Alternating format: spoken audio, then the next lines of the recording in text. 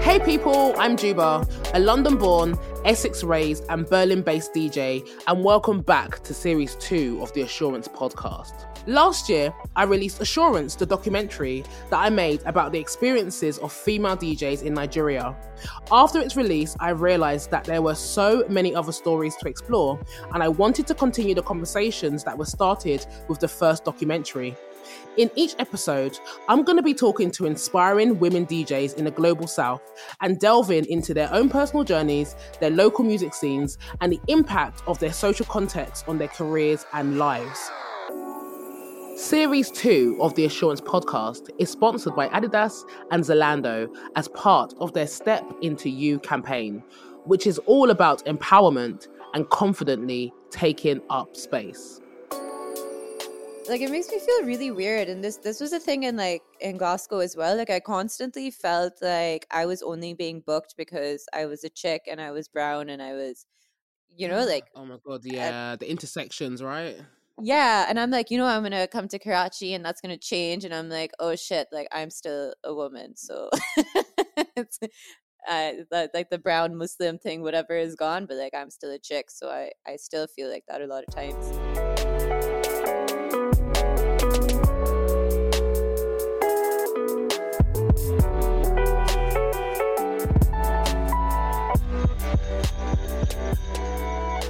Hello people and welcome back to the Assurance Podcast 2.0 with myself, Juba. I'm back with you guys for another Monday episode with another DJ representing the global south. So today I'm looking forward to talking to Lyla. She's a very international DJ who's lived in 9 countries, including Tanzania, Canada, Pakistan, of course, and Scotland. And she started DJing after she moved to Scotland 7 years ago for university. And she started a charity club night there called Sunny Side Up that aimed to raise funds for solar technologies in rural and remote areas of Pakistan. And she's recently moved back, or permanently moved back to Pakistan at the start of the pandemic, and has DJed throughout Karachi, and is also a host on Clyde Built Radio in Glasgow. She's also recently been accepted onto the British Council Saffron Music Programme, which is supporting Pakistani women who want to start producing, DJing and promoting. So I'm very excited to have you on here today, as always. How are you doing, Lyla? I'm well, thank you for having me. Thank you for coming on. I'm glad we finally made this happen. Thank you for having me again. Thank you. And I'm excited to chat to you today. Me too. How are you feeling right now? What's up? I'm feeling good. It's pretty hot here, so I'm a bit slow today. It's like 45 degrees. We've been waiting for the rain to come, but it has not come yet. Wait, is it like 45 degrees Celsius? Yeah, Celsius. So it feels like 45 degrees. There's like no wind outside. It's sunny and very muggy. And we're waiting for the monsoon rains to come, and they're just, they're not they're not showing any face so far. That is insane. Is that abnormal? So it does get pretty hot here in this region, but if you look at it statistically, like the temperature has been rising, and it's definitely a lot to do with climate change, I would say. We're in a desert, so I guess it's inevitable also. But Karachi is also on the sea, so we get like a little sea breeze every once in a while, but when it's stagnant like it is right now, it's just hot and humid, like unbearable, and sweaty. Yeah. And I just feel like we're moving into a future of like more of these sorts of like weather patterns, and like obviously things are normal, but the sort of extremities and the failed weather like patterns and systems. So yeah, I mean, good luck. I hope the rain comes soon, the monsoon season. Anyway, let's get into the conversation. Sweet.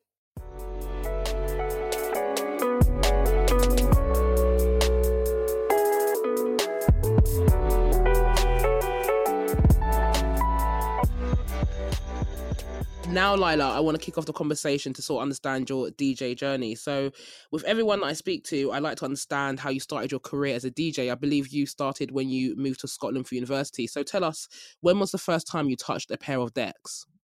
So the first time I touched a pair of decks was when I was at St. Andrews, and a few of my friends used to DJ. So one of my friends, Andreas, he's based in Berlin now, he had these turntables and everyone was too scared to touch them. Oh, really? He's like, be careful, be careful. So we were all like, I'm like, okay, I'm not touching that. But I used to just watch them DJ for like maybe 2 or 3 years, and I just did not have the balls to do it. I don't know if it was like a guy girl thing, because it was all just like my guy friends who used to who used to kind of mess about and Mm-hmm. play tunes. So I just never touched it. Like all throughout university, I never touched it. We used to throw parties and like they used to come and DJ, but I just never had the guts. So eventually when I moved to Glasgow, some of my friends from uni who had also moved to Glasgow around the same time as me signed me up for this first time DJ night, I guess, at the art school. And I'd never touched CDJs before. I'd only like seen him like use his Technics. So I show up at this gig with a USB Oh, bless. full of and nothing is like gone through record box, like just everything is just like super amateur. And I plugged this USB in and it has like 200 songs that I've just been like listening to on Spotify or whatever at the time. And that was the first time I touched You a pair of touched. Techs. It was just weird because it was like a pretty packed room. And I didn't know like what a filter was. I didn't know I didn't know what I was doing. I just knew like where the play button was and where the crossfader was. And it's quite a uh, public space to like try for the first time, right? Like right in there, people watching you. But I guess because you were starting, people were like hopefully understanding. yeah, they're pretty understanding. I mean, I had a low pass filter on the whole time, and someone actually came up to me, and he's like, "Yo, like your filter's on." I'm like, "What does that mean?" I'm like, "Fix What is it, that fix thing? it." No, we've all been there. Sort of like the sound isn't coming out right, and you're like, "What the hell's going on? What's going on? What's going on?" And it's like, yeah, because your low isn't turned up, or like because you got a filter on or something, or the Yeah, crossfader is wrong. Yeah. yeah, it was a bit much. It was fun though. I think university is such a moment for like trying new things. I remember when I moved to university, it was more so that everyone played the guitar. And I literally, after my first year university, I bought a guitar. I could play a few chords, and I have no idea what a guitar is now. But like, that was what I did. But yeah, I think especially at university as well for me, it was very much the guys were the DJs in a way. Like I ran parties, especially in my final year. But it was mainly all the guys who did the DJing, and I think I had a slight interest, but it never really occurred to me to like really want to. But I guess sometimes it takes time to actually like build up the courage, the interest, or if you kind of like you just assume certain people do it, you're like, okay, I'm just gonna watch from the wings and never actually get involved. So I'm glad Mhm. you did. And tell us about your first gig. How did that go? So that was my first gig, the art school. Started off great. In the middle, it was a little bit nerve wracking. You know, I kind of remember having a lot of fun, and I saw a photo of myself from that night a couple of weeks ago, and I looked pretty happy. So I was definitely happy. You had a good time. uh, yeah, I had a great time, and I just remember that like that guy who was helping me with the filter, like he was like trying to, you know, like try to fix my levels and stuff. And I just remember these two chicks like standing next to the decks, like leave her alone. She knows what she's doing. Like women, like she's a woman, she can do it. And I was like, no, dude, like I don't know I what I'm don't. doing. Let him help me. Yeah, do you know what? Sometimes I do think like there's all these conversations about mansplaining and blah blah, but sometimes I'm not gonna lie, I just don't know what I'm doing, and it Mhm. just so happens that there's a man there helping me, but I do actually want the help. Like I had a gig a while back, and like I was convinced I was gonna go home. I was like, "There's no sound. I don't know what's going on. I can't hear anything." I spent like 20 minutes waiting for the tech guy to come up, and it just turned out that I didn't turn the volume on, and it's just like that kind of stuff. Sometimes you actually just do need the help because you don't know the basic stuff. But also, yeah, you had just started DJing, so of course you did need the tech guy there. Yeah, no, for sure. For sure.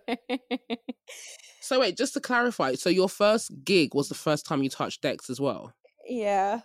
Yeah. Yeah, that is interesting that your first time touching decks was your first time playing. That's like proper throwing you in the deep end, but you enjoyed it. Yeah, I loved it. And I had a good little crew with me, and everyone was very supportive. And it was fun. Like the bartenders were dancing. And that's I think that's what I kind of figured. I think at that spot I was like, listen, it's not about like the mixing and stuff, just like make sure everyone's dancing. And like I had Yeah, done for that sure. before, like without the decks or without decks, like Hmm. through cassettes, CDs, whatever, MP3 players. Like I was able to always do that. So I'm like, okay, just focus on what you're good at, Yeah, which for is sure. so it worked out, which was great. And then I went to the smoking section like after my set was over, and some dude came up to me and he's like, "Yo, like, great job." And I'm like, "What?" I'm like, "Okay, thank you." He's like, "Do you want to play with my party next week?" I was like, are you fucking serious?" Nice. You booked a gig. You're a natural. You're a natural. Yeah, it was super weird. I was very like taken aback. I'm like, dude, I don't know what I'm doing. He's like, yeah, whatever you learn. I like your music, come play at my party. I was like, That's okay. cool. And I think though, like for me now that I DJ, I think I care more about transitions and all that kind of stuff, or the sort of wanky technical stuff. But your average person who isn't DJing as well, and even your DJs, they don't care as much about sort of the transition or the technical things. They just care about, just say, do you make them dance? Do you play music they like? And that's very important. When you have that basis, I think it makes the rest of it much easier in a way. 100%. Yeah. 100%.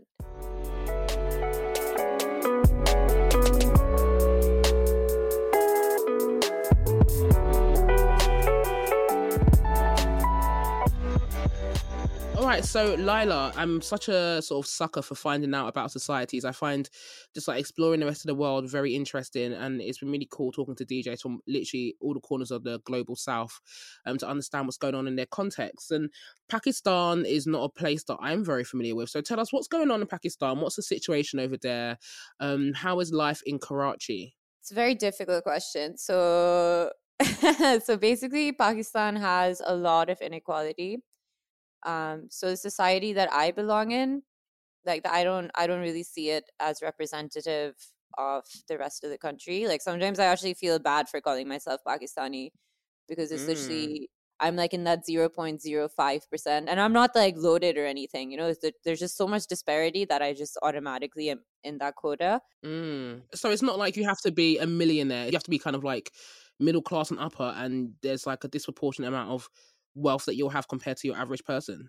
Yeah, basically, I kind of look at it as I think it was my dad or someone. They're like, yeah, basically anyone who can buy a plane ticket and get out of Karachi is in that tier, which is Interesting. So is it like a very divided society? super divided, and mostly in terms of like wealth and like class. I'm not really used to it. Like after living in so many different places and like having your friends work at like bars and coffee shops and like like I don't know, at like mechanics and stuff. Like over here, like I'm not friends with any of these people, and like I don't think I ever will be because there's so much of a culture difference between us also. It's like a very interesting place. Like you still find like parties and like you go to the beach, there's restaurants, there's cafes. But there's not like any culture of like walking on the streets or sitting on a bench or like going to the park in the middle of the afternoon. Like that's just not something that really happens. You're mostly just chilling at people's houses or like in a restaurant. And why is that? The general public will go out to all of these public places, but like if I tell my friends that, oh hey, I'm gonna go to like Seaview Beach, that's like the local beach in Karachi, they'll be like, ew, like why the fuck are you going there, you know? I'm like, what do you mean? Like everyone's going there, like the whole society is going there, everyone's chilling, they're like eating their corn in the cobs, they're like flying their kites, like it's fun. They're like, no, like why would you like want to go to like such a public place? So I don't know what it is. I don't necessarily agree with it, and I'm still kind of getting used to it because I've only been here for a year and a half. Like I'll go to these places and I'll go like in my jeans and stuff, like without like a blanket or whatever. And people will stare at me, but I'm like, hey, like this is my city too. I should be able to like enjoy these things, you know? Would you say the negative is like a negative relationship that the sort of 0% have against the rest of the population? Yeah, I would say that for sure, 100%. People call me out for doing a lot of things here. Like like I said, like I'll just go to places by myself. I drive here. Like a lot of my friends don't drive here. They have drivers or they have like servants like doing things for them at home, for example. Like I don't have any of that. So like my lifestyle is like completely different from the society that I'm part of here. It mirrors what I kind of feel like Nigerian society can be like. I think if you're in an elite, I mean, even sort of normal middle class people, working class, or just average person has like a helper. But I think if you go to elite parts of societies, there is that massive like distinction between the local people and the people who have like international lifestyles and stuff like that. How do you feel about the way that the elite or upper class, or whatever you call it, treat the rest of Pakistani society? Because that's quite interesting. I do not agree with it. I don't think that anyone should have so much money that I mean, like a lot of people do give, don't get me wrong. And I know that a lot of people who obviously like have workers and stuff, they're supplying people with jobs, you know, like that person who's working in their house like needs the money, they need that job. So I agree with that. As long as they're treating them respectfully and like not being like rude to them and stuff, which I do see happen a lot. I don't agree with that at all. And there are a lot of people here who have like a lot of money, and I just see this money being thrown on a lot of silly stuff. And I mean, I'm not judging, but I just personally, in general, don't think that wealth should be closed in like that. Redistribution, tax the rich. Yeah, 100%, 100%. And I've stood by that, like, no matter where I am, like, whether, like, I went to St. Andrews in Scotland, like, that's the university I went to, and, like, I saw these issues happening there also. And I've never agreed with that. I've always been, like, a little bit more, I wouldn't call myself a socialist, but, like, I've always, like, kind of been on that side of the spectrum. Yeah, I mean, I hate it. It's hard because, you know, if I go to Nigeria, for example, chances are at some point I might end up in the same venue as some of the rich kids who went to my university, whose parents are like, you know, greedy politicians or something. Not all of them, but some. But I don't know. I really dislike that kind of elitism. I just like that kind of like the social divide, and I guess I say that being conscious that if I am to go to somewhere maybe like Karachi, I probably would be more likely to, I don't know where race would play into it, but I probably would be more likely to be in closer contact with, you know, society that you're part of as opposed to the, you know, everyday person. But I think it's just such a shame that there's that mentality of like, why would you go there? Why would you do that? But is there anything else, anything else about Karachi that you kind of like, I don't know, could share, or Pakistan? I do kind of really love Karachi, I won't lie though. There's a lot of culture here. There's a lot of history here. And there's like a lot of different cultures that are represented within Karachi. There's like the Parsi community, there's the Hindu community, there's Christian community, Muslim community, and everyone's kind of like coexisting with each other, which I think is really cool. And Karachi is like sort of the hub of Pakistan. So everyone like comes here to work. So when you walk around the streets or you're driving, like you'll see a lot of different faces. There's a lot of like diversity, which I find really cool about Karachi, which you don't see as much in the other cities. Like if you go to Lahore, it'll be like just Punjabi faces. That's the province that Lahore is in. If you go to Islamabad, it's mostly like diplomats and like a lot of Chinese expats who have come. So you don't see like that much diversity. But Karachi is like a salad bowl. Like it's just everyone. And you walk, you hear like a bunch of different languages. There's like all sorts of food. The street food is bomb. It's so good. And the music scene is pretty good too. Not just for like electronic music, but just like folk music and Punjabi music, Pashto music, lots of hip hop coming out too, out of some of the slum areas and in Karachi, which is pretty cool as well. It's like a super bustling place. Like there's always something happening. That's cool. I love street food, first of all, but I think it's really nice to hear, like, you know, people just get on, because I think especially in around the world there's this notion, maybe outside the West as well, that, like, you know, different religions are always clashing, and Christians and Muslims and Jews and, you know, Hindus are just never getting on, and there's always like some kind of religious turmoil. So the fact that people just like coexist is really important to like hear that in a way. Yeah, I mean, don't get me wrong. There's still like clashes. Like there's this community here called the Ahmadi community, and they're pretty much just like not, the government just like does not recognize them. So like there's always like two sides to everything. It's pretty brutal actually. Like a lot of my friends have had to move out of the country because people are like, "Oh, you're Ahmadi, like I don't accept you." And like you're a non-believer. Wow. I don't accept you. Yeah, it's a pretty massive problem actually. Well, Ahmadi is what? It's a non-believer. Like you don't believe in anything. No, so Ahmadis are Muslims. I don't know the exact details behind it, but basically I think there's like a certain part of Islam that they believe that's not accepted by, I guess, Sunnis and Shias. And the government is just like, okay, we just like don't accept them because they don't believe exactly what we believe, you know? So there's that sort of form of persecution. That is not great to hear. And I always hate doing this because I'm kind of like, this is quite a serious topic. Anyway, onto the music scene. But I guess you hinted on it. But like, tell us more about like the music scene in Karachi. I guess how the diversity of the population impacts it. You're talking about the hip hop scenes in the slums. Like, I'm interested to hear more. So the music scene in Karachi is pretty diverse. The hip hop scene, there has been a lot of really good quality hip hop music that has come out in the last, like, since I've been here. I can speak for the last 2 years.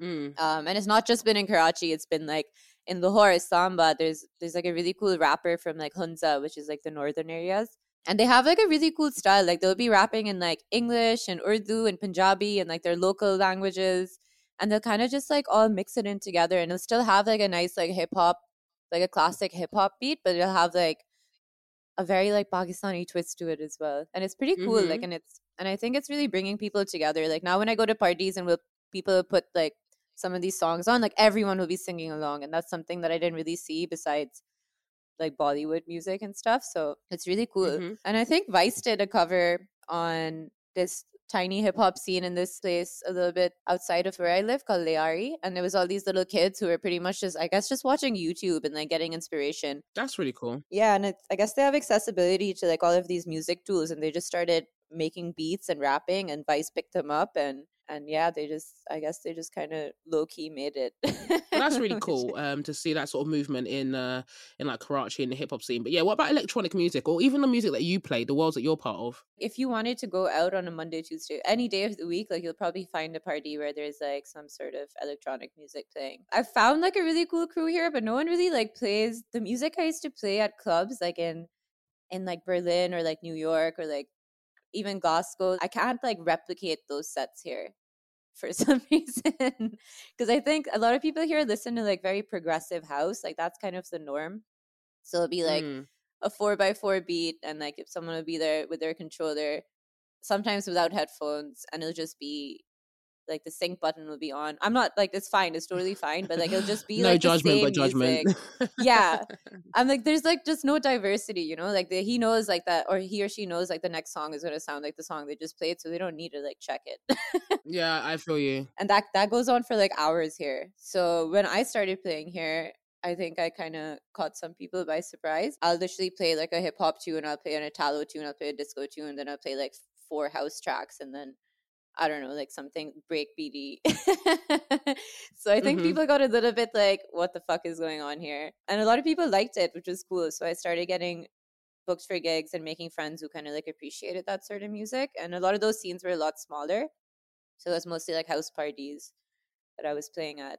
But the more commercial stuff, I don't really go to like commercial events here. Just I don't feel comfortable going a lot of the times, and I also like can't listen to progressive house for 6 hours. How come you don't feel comfortable going? So even when I get booked for a gig here, I ask for the guest list. I'm like, I need to know who's coming, because there's still like a little bit, I don't know, like guys can be a little bit creepy sometimes, and there can be like a lot of drugs involved, and I don't feel like I'm in a safe space a lot of the times. Like I need like my crew to be there. Like I don't go anywhere alone. What is it about the club scenes that means you can't guarantee that safety? There's been a lot of instances. Like there was a couple of big events that happened here last year where there was also security, and a lot of women were harassed, and it was on the news. And that was a big scene. Even at like small scenes that we have like at the beaches and stuff, like I've heard shit go down there where like people have had to get beaten up because they've like grabbed someone's girlfriend's ass, or it's just and the more I hear about it, the more I'm like, I don't ever want this to happen to me, because I will call them out on it, or like I will hurt someone. Like I just like can't. And like sometimes it's like, even in Berlin, like the misogyny can be mad in some parts, and it's like when something happens, I'm like, okay, so I'm gonna have to defend myself, and I'm probably gonna either get hurt or frustrated, but fuck it, I'm gonna do it anyway. And you'd rather just not get in that situation, because it just is not a nice situation to be in.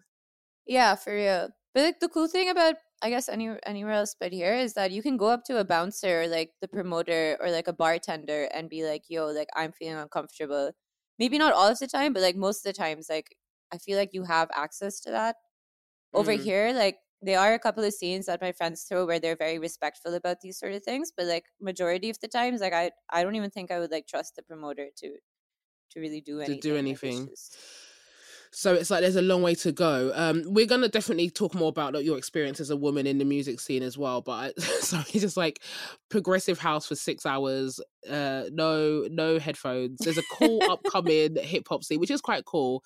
I find it interesting that like from a lot of people I've spoken to, like I don't know, in India and stuff like that, it's like house is such a big thing. I mean, obviously India, Pakistan, different countries, but like house seems to be such a big thing in like a lot of global south locations. They love it. Yeah, I don't know what it is. I think the culture is like coming in now.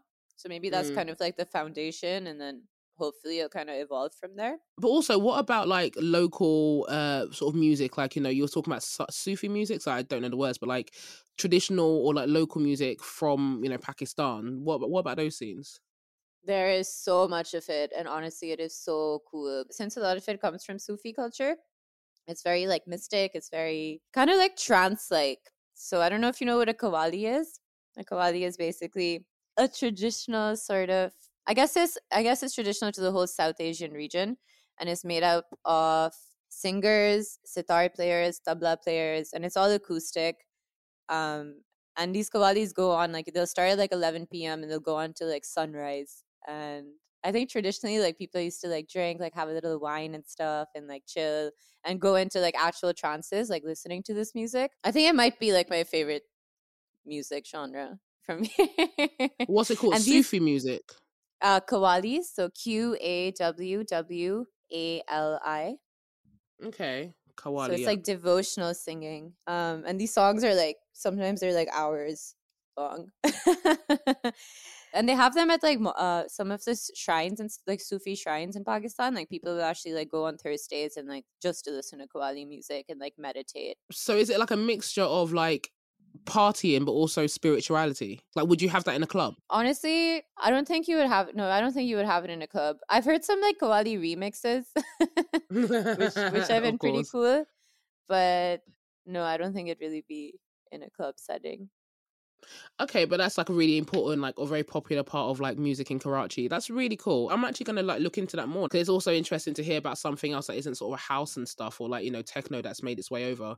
Yeah, I was gonna say actually, there's been a real interesting like movement in London, particularly in terms of South Asian sort of musical representation.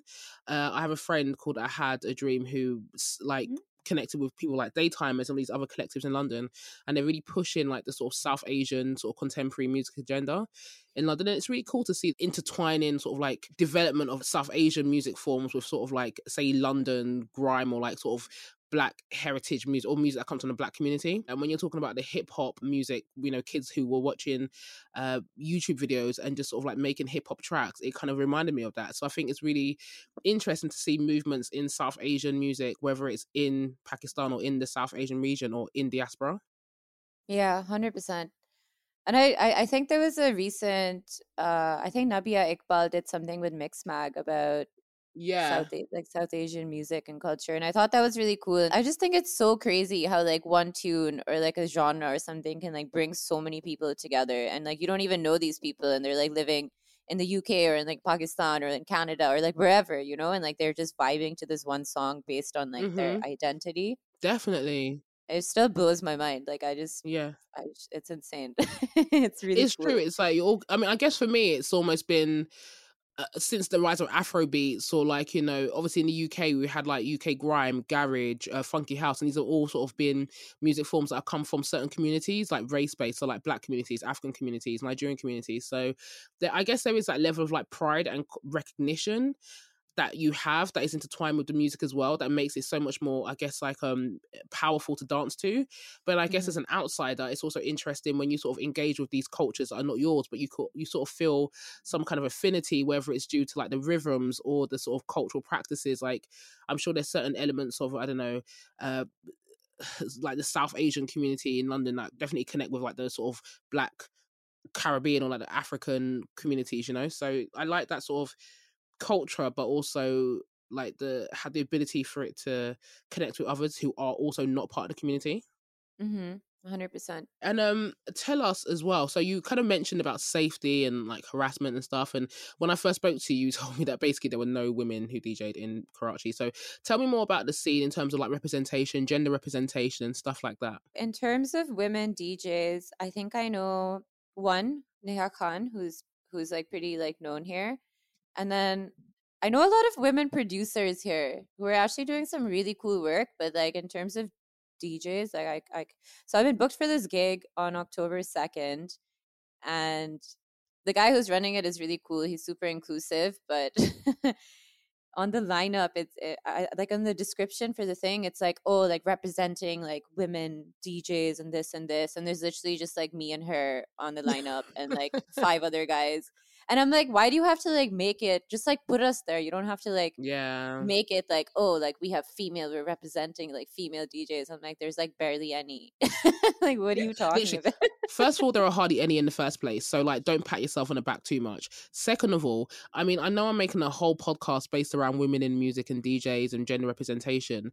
However, like, we just want to make it normal. Like, you don't need to be like the female DJ on the lineup or like, you know, the representation of your whole gender. Just literally put us on there in decent numbers and don't make a song and dance about it. Yeah, like it makes me feel really weird. And this was a thing in like in Glasgow as well. Like I constantly felt like I was only being booked because I was a chick and I was brown and I was, like Oh my god, uh, yeah, the intersections, right? yeah, and I'm like, I'm gonna come to Karachi and that's gonna change, and I'm like, oh shit, like I'm still a woman, so it's like the brown Muslim thing, whatever is gone, but like I'm still a chick, so I still feel like that a lot of times. And I'm like, do people really like my music, or are they just trying to like be woke? Yeah, I know. I mean, we also live, especially like, I don't know, post Black Lives Matter, post like just the world becoming more woke. We do live in a time where identity politics sells in a way. So it's Mhm. like your gender and your race, even though in some ways they can structurally hold you back, especially when you're involved in scenes that try to be progressive.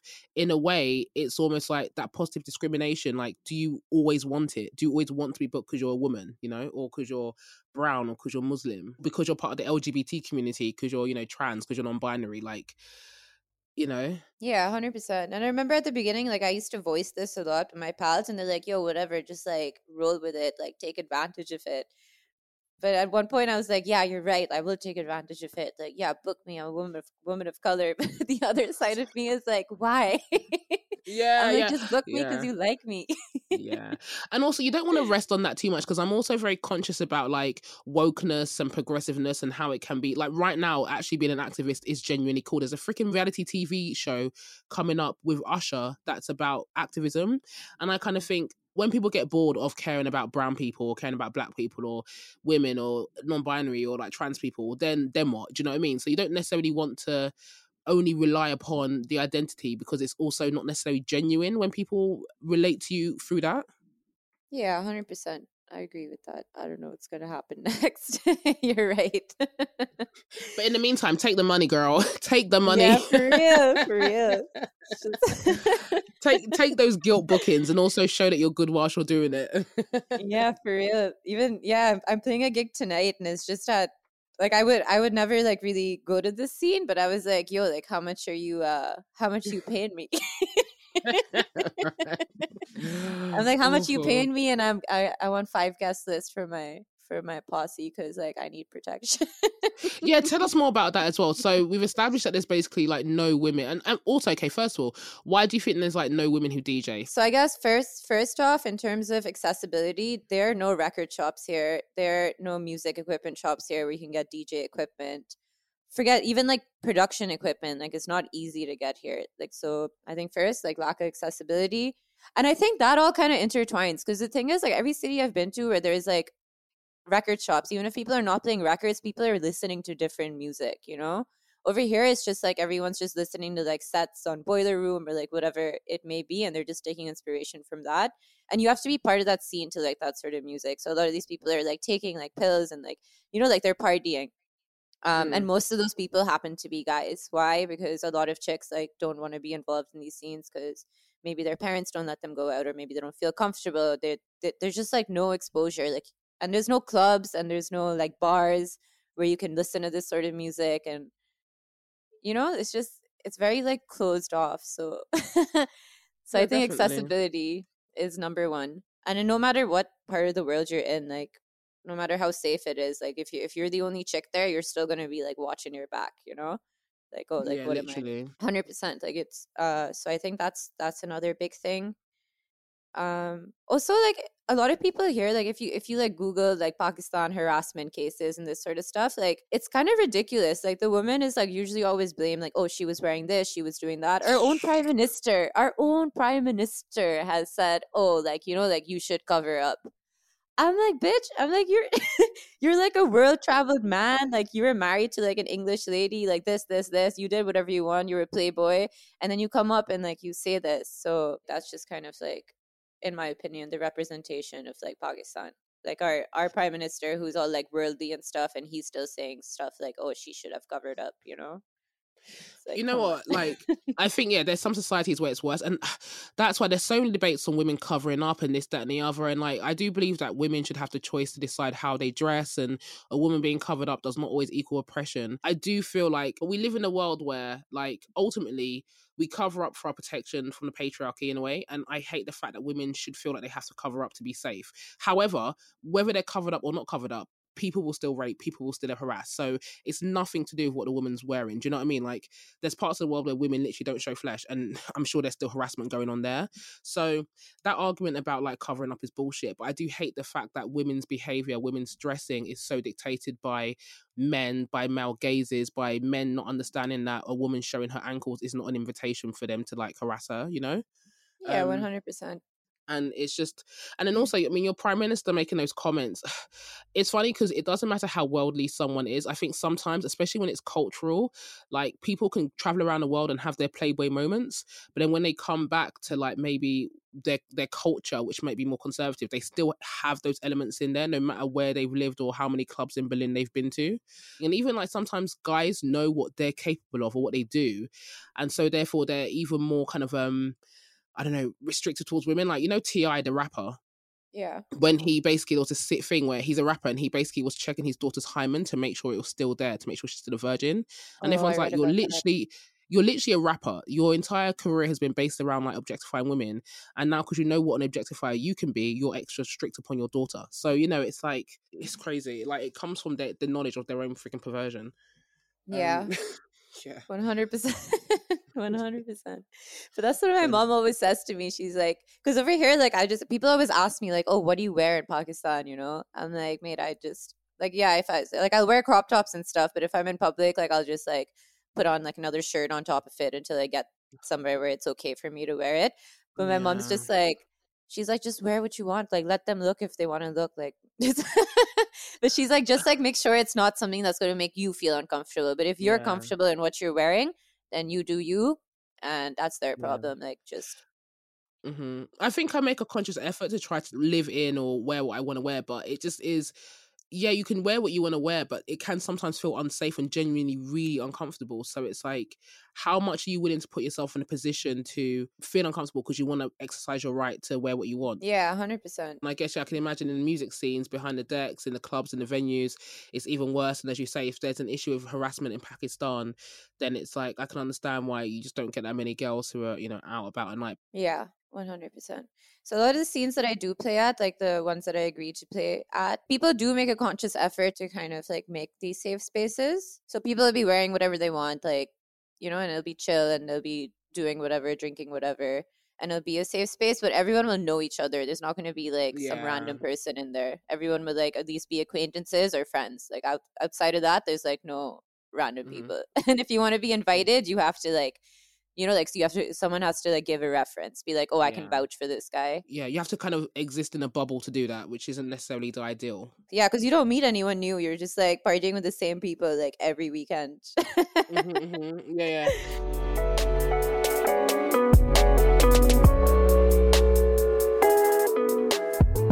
Series 2 of the Assurance podcast is sponsored by Adidas and Zalando as part of their Step Into You campaign. This is all about women taking up space and self-empowerment by empowering others. So, Lyla, as I mentioned, this is a podcast that's sponsored by Adidas and Zalando, and it's part of their Step Into You campaign. And so I also like to focus on sort of confidence and taking up space and looking at how you've done that. So you've been DJing for a while, and you're in a very interesting sort of like intersection in Pakistan within your scenes and stuff like that. And also, obviously, you DJ'd and have played in places like Scotland. So tell us, like, how have you been able to occupy space? How do you sort of stand your ground in your career? Honestly, it was not my intention to get into this scene. I think I was always like kind of tempted by it. And then it just kind of happened. And it was hard at the beginning. I was like, what am I doing? Like I'm like, you know, I have like my university degree. I should be getting like this traditional job. But I was like, you know what? Like, I love this. And like, this is fun. And like, I'm helping other people have fun as well. So I have this like mentality where I just kind of, it might not be good sometimes, but I just do what I want to do as long as it's not hurting other people. And I kind of just own up to myself a lot of the times. I think I've moved around so much as well that I'm very like comfortable in my own skin. And I think I have been since I was little. Sure, like I get a little bit of anxiety here and there, but I guess every like 3 years, like I would move to a new country, like since I was little, and I had to like kind of like hold on to my identity and like have a lot of confidence in myself a lot of the times. Because you had to like make new friends, reintroduce yourself, be like, who am I? Like, who am I going to be like this time, you know? And I did change that a lot. I remember, and it changed a lot based on music genre, which was weird. So like when I was in elementary school, I'd be like, oh, I listen to like Blink 182 and like Ramstein and like heavy metal. And then I moved to Tanzania and I was like, oh, now I listen to like, you know, like I started getting introduced to like a lot of Swahili music and I started liking like more folk Pakistani music. And I'm like, okay, this is my identity now. Then I moved to Canada and it was like all hip hop. And I'm like, okay, what is going on? I just kind of go with the flow and just, I do really trust myself and I do love myself and I have a lot of faith in myself as well. But I think I've like kind of had to from moving around so much. Like I'm the only like constant I had in my life and like music, I guess. I obviously don't know you, but having spoken to you, you seem to have like a kind of laid back confidence, like a like, yeah, I got this sort of thing. And I hadn't thought about how maybe your experiences of traveling around the world and having to like reinvent and like reintroduce yourself to a whole new world every 3 years impacted your sense of like identity. Because I feel like it can also go the other way where you sort of lose yourself and don't necessarily know who you are or have like confidence in like what you're about. Yeah, and that did happen a lot. So even the name Lyla, for example, I pretty much gave myself that name when I moved to Tanzania because no one could pronounce my first name, which is Manur. It means moonlight in Arabic, and I Oh, actually that's really like beautiful. it. I'm like, my parents gave me this name, you know, but it was like people couldn't pronounce it, so they'd be calling me like manure, manhor, manhood. I'm like, oh my god, you are No, man, butchering. your manhood Yeah, from such a so bad. beautiful name to literally shit. I know. And back then, like, you know, PC wasn't a thing. So people used to Of say this course. stuff and it was like and it was kids. Kids are mean. And I just Of remember like all course. these like Chinese kids would be in our class and they'd be like, oh, like my name is Shizie, but like call me Tina. And I was like, why can't I do that? So then I just gave myself this name Lyla and and everyone's like, oh, you're just like trying to be someone else. I'm like, no, I'm not. Like I'm trying to like protect my name My and my name. culture and my identity and I don't want to be embarrassed by it because obviously like when you're 13, 12, 13, like and someone's calling you Mhm, manure mhm. all the time, like it hurts, you know. Do you think you're ever gonna go back to your old name or your actual name or like, using your first name? It's really funny because everyone here calls me Manur. A lot of my friends from university call me by my last name, which is Safi. And then like Mm, some people call me Lyla. My brother calls me Lyla, but that's because his girlfriend's called Manur as well. So he just like he calls me Lyla separating. sometimes, which is funny. And it depends on the situation. Like if people are like people who call me by my first name, like if they're like shooting the shit, like they'll be like, "Oh, Lyla, like get that for me," you know. So I kind of just respond to anything at this point. That makes me laugh because I have a similar thing. So my first name on my passport is Pamela. Actually, my middle name's Chinwe, and I've got my surname, and I've got Juba as my DJ name.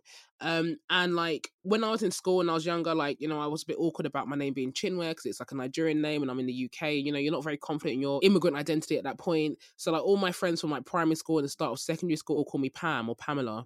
And then I had this sort of moment when I was like, no, I'm going to embrace my Nigerian name because I'm proud of my heritage. And so I was like, no, I'm Chinwe. So then a lot of my friends in university call me Chinwe, but some call me Pam. And then I became Juba as a DJ and I moved to Berlin. And I think like most people in Berlin think I'm actually called Juba. So it's sort of like a tier as well. Like if you know me really well, I'm Pam. If you know me kind of well, but also whatever, it's Chinwe. If you kind of know me from Berlin life and from like DJ life, it's Juba. So I have all these different names that I respond to. Yeah. Yeah, It's so you get it. yeah, I get it. It's interesting, like, you kind of, your confidence came from you having to basically hold your own. And like, what motivates and inspires you in general, whether it's in like music or, yeah, in life? Um, I would say my parents for sure. 100%. Like I've only lived in, I mean not only, I guess nine's a lot, but my dad's lived in like probably over 20 countries. My mom's had to be apart from him a lot to like raise us, I guess. She pretty much like gave up everything and like moved like all over the world to like raise these like two kids. So she brings me a lot of inspiration. And my dad was always helping because he's worked for the UN for what was it, like I think over 30 years. He just retired. So I think I was always around people who were like helping other people. So that's kind of the work that I try to go into. So even with DJing, like when I DJ, like I can see people are happy and like maybe they're trying to escape from something, maybe they're just there to have fun. Like I'm able to like help them with that. I think it's more situations that inspire me and motivate me. Like what situation can I put myself in where I can like make a difference to someone else's life? Whether that be like charity work or DJing or cooking a meal for someone or you know, like I'm always like trying to do that, and that excites me. Like someone will be like, oh, like there's like this volunteer organization that needs a little help. I'm like, yo, I want to do that. Like I want to help. Yeah. And I think also with my friends, like I realized that when I surround myself with people who don't motivate me, like I start to get a little bit depressed. But when I'm around people who are like doing cool things, so a lot of my friends, like if you meet them here or wherever in the world they are, they're doing interesting things. They're like giving back to society. They're working on cool art projects, and I might not be doing the same things as them, but just to see people creating and doing something useful, I think that's really important to me. And I need to surround myself around those sorts of people to kind of get anywhere in life. That's what I've learned. I think friends and your circle are so important in like motivating you and also deciding your path as well. Like, you know, they say birds of a feather flock together. Like the people that you surround yourself with actually can be very influential in deciding what you do with yourself and what inspirations you hold and the sort of decisions that you make. So you can't underestimate that, and it's great that they are inspiring. And talking about, I guess, helping people, are there, or can you shout out some organizations, some people who are doing like really good things for gender representation in music or just the music scenes in Karachi, in Pakistan, the Southern Asian world, or just overall? So the British Council Saffron program, the one that accepted me earlier this year, they're doing a lot of different workshops. Most of it's online, obviously, because of COVID, but it's a really, really solid group of women. I think there's 15 people who got accepted. They're all musicians, all into production and promotion. So that's been really cool. Just like knowing that we have a forum where we can talk, and the ladies who run it, they are all successful musicians in Pakistan from like different genres. So that's been really cool. And then there's a venue called District 19 here who is making a really big effort to make spaces more inclusive for women. So they've been touring these all women club nights almost, where it's like the staff is all women as well. So they've been opening these spaces where it's like, yeah, you can go and you can do whatever you want. Like, Yeah. So I think that's been pretty cool. So a lot of different spaces are opening up like that. I think that's really nice, the District 19 venue, and especially as you're talking about how safe spaces in clubs are not guaranteed in Karachi. I think that's really important that you have like spaces that are, you know, run by women, predominantly for women, and you're able to like literally be free, and hopefully that kind of mentality can percolate outwards and continue to become more normal. Yeah, I really hope so. I think it's definitely a work in progress, but I think we're in the right direction, hopefully. Things take time, but you know, hopefully they will happen. So looking back at your career, you've been at it for 7 years. What knowledge would you impart to the Lyla or is it Mahur? Wait, let me say your name. Give me your name. Mahanur. Manur, who was starting out as a DJ back in, what would that be, 2014 now? I think so. Oh my gosh, I have not thought about this since time has flown. I think it was like 2014, 2016. Mate, time is flying. I guess I would just tell myself to just have fun with it and not take things too seriously. And if you mess up a mix, it's totally fine. It's not the end of the world, and nobody probably noticed. Usually no one notices. So I guess I would just reassure myself of that. To be honest, if you mess up a mix, you can literally be like, oh, I messed up, and like make a joke out of it.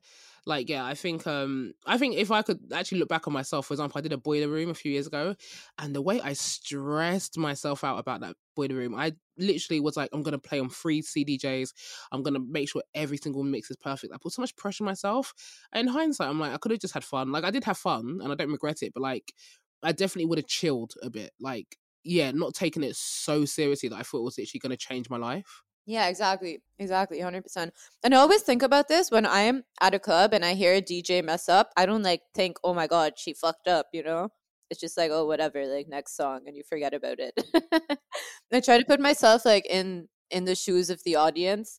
And I'm like, if I was in the audience, I would definitely not care that this DJ slipped. Like, it just wouldn't even like bother me, you know? No, I definitely agree with you. I think unless your playing is actually awful and you can't play anything, like no one really cares about a mistake. And there are just so many things that are really important in life and some things that aren't. And not saying that DJing isn't important, but like there's levels to what like is really worth losing sleep over, you know? Yeah. And I think that goes for anything. Like, even if it's like a desk job or whatever it is, like, there's no point in putting all that like negative energy inside you, you know? Like, for me, I know it's a bit morbid, but I'm like, hey, like, I'm gonna like die one day, you know? And I'm like, not. Yes, someone else says it. Honestly, I say this all the time. One day I'm gonna be dead. Like, like, not saying that we shouldn't care about stuff. Of course, it's important to like have some motivations and values in this life, but we're really gonna die one day. So, like, this is actually what I tell myself sometimes, even with this podcast, when I've sort of been getting really frustrated about things not going right. I'm like, I'm gonna be dead one day. 100%. Yeah. 100%. And I say that to people a lot, and they're like, you can't think like that. I'm like, no, but that's like reality, dude. Like, just get it together, like, take a deep breath, like, go outside, take a walk, and like fucking do your shit. Like, it's fine.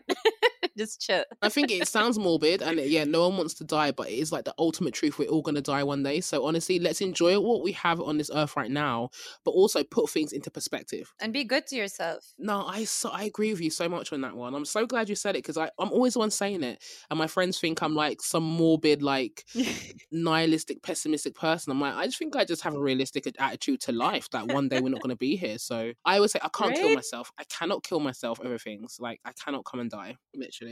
Mm-hmm. A high five. I'm with you that there. one.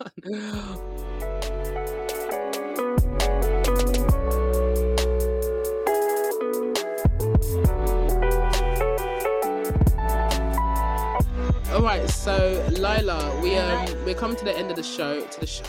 We're coming to the end of the podcast. As life will end, so will the podcast. Anyway, so to finish off, I want you to share a no moment when you doubted your decision to become a DJ. Oh my goodness. Okay, so when I first started DJing, I really did not want to tell my parents that I had just graduated from St. Andrews and like had this like fancy degree, and then I didn't want to tell my mom that, hey, like, I am DJing for like 50 quid an hour. It was really hard and I was super embarrassed. And eventually, when I did tell them, my mom was pretty upset. I don't think she spoke to me properly for a while. And that really screwed with me, man, because I was like, you know what? Like, again, like the whole I'm going to die one day and like eventually I'll get a traditional job and like I'll be able to do this. Like, I should be allowed to explore this. If I really like it, like I should be allowed to explore this. But I struggled with that for like a year where I was like, what the fuck am I doing? Like, can I survive off this? And I'm like, will I be working at bars and record shops and DJing all my life? Will I be able to like have a family with this? So that really screwed my head for ages actually. And I did. I quit a lot. Even this past year, like I've just been doing my radio show, but I've like my master's is coming to an end and I'm like, oh, like I'm back in that mental frame where I'm like, oh, I have to like apply for a proper job and start my career. And I stopped DJing for like a year and a half. Like I just like didn't. I just said no to a lot of gigs and I didn't have any inspiration. I wasn't motivated. So yeah, it comes on and off. I guess it's not really like, even when I used to like come back from Glasgow to visit here and like uncles and aunties used to like ask me like, oh, what do you do? I just used to lie, man. I'm like, oh, like I just like, you know, I work at this like NGO. Because I didn't want to go through the whole thing of being like, oh, I'm a DJ. Like half of them don't even know what a DJ is, you know? They're like, oh, so you sing at clubs. I'm like, oh. Yeah. Literally, from a child of Nigerian parents or Nigerian family to a child of a Pakistani family, like I understand exactly where you're coming from.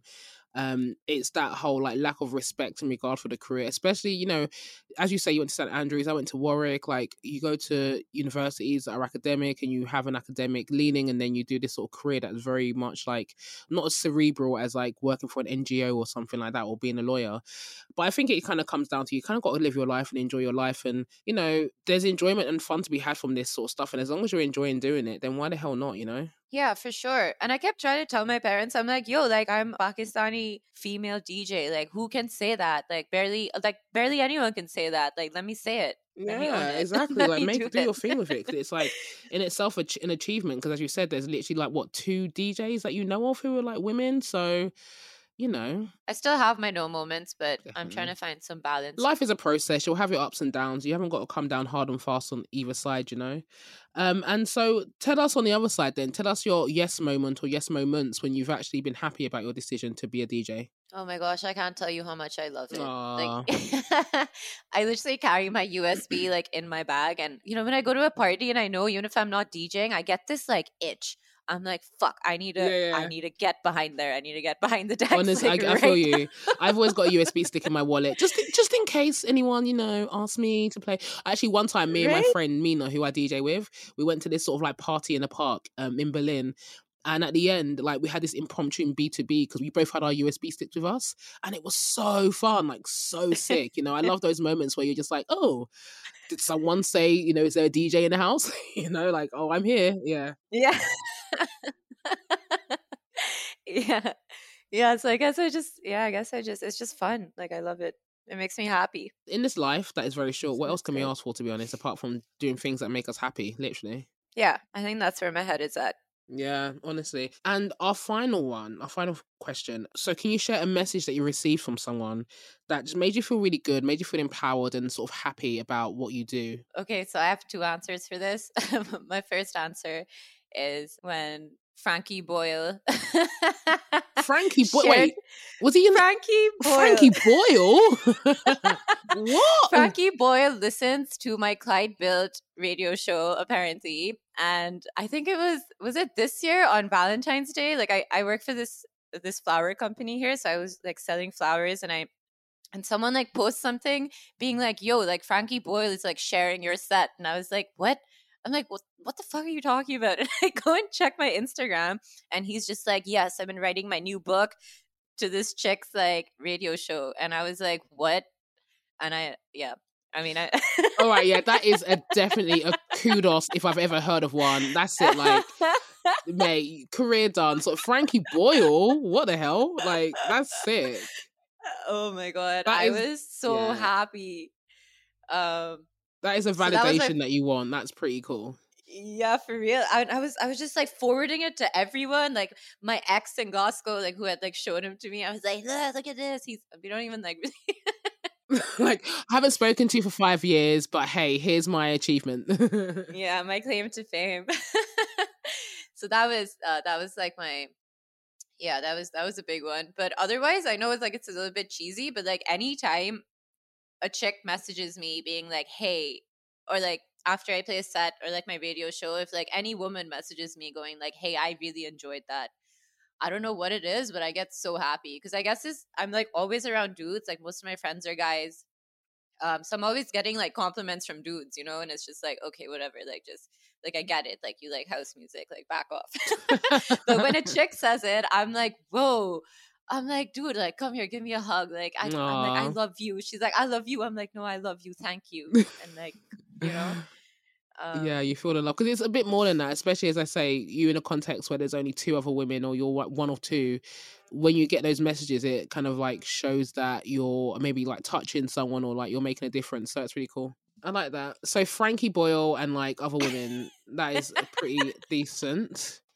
I hope he doesn't listen to this podcast. Mate, I'm gonna tag him. I'm gonna tag him and hopefully like, hey, Frankie Boyle, shout out to you. Also, you know, I'm Juba. Feel free to listen to my radio shows and shout me out too.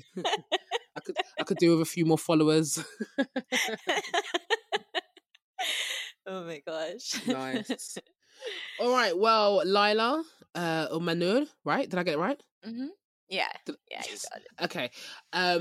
We have actually finished this podcast and I'm very glad. It was really nice to talk to you and like talk to someone who shares my outlook on life that we're all going to die one day and there's only limited sort of like bandwidth to stress about things that actually are inconsequential because one day we'll be dead. God, yeah. Oh my gosh. I actually had a lot of fun chatting to you. Thank you so much. It was really fun. I enjoyed it. Loads of laughs and just, yeah, a lot of things that I can relate to in terms of what you said. So thank you so much for being on the podcast, Lyla. And I'm excited for people to hear our conversation. Thank you for having me. You take care. You take care as well. So this has been the Assurance Podcast, a follow-up to my documentary that explored the experiences of female DJs in Nigeria. Assurance, the documentary, focused on women in Lagos's music scene, but overall, Assurance is all about spotlighting voices away from the European and North American club scenes, which tend to dominate in conversations around gender and representation in music. And helping me share this empowering conversation have been Adidas and Zalando, who sponsored this podcast as part of their Step Into You campaign.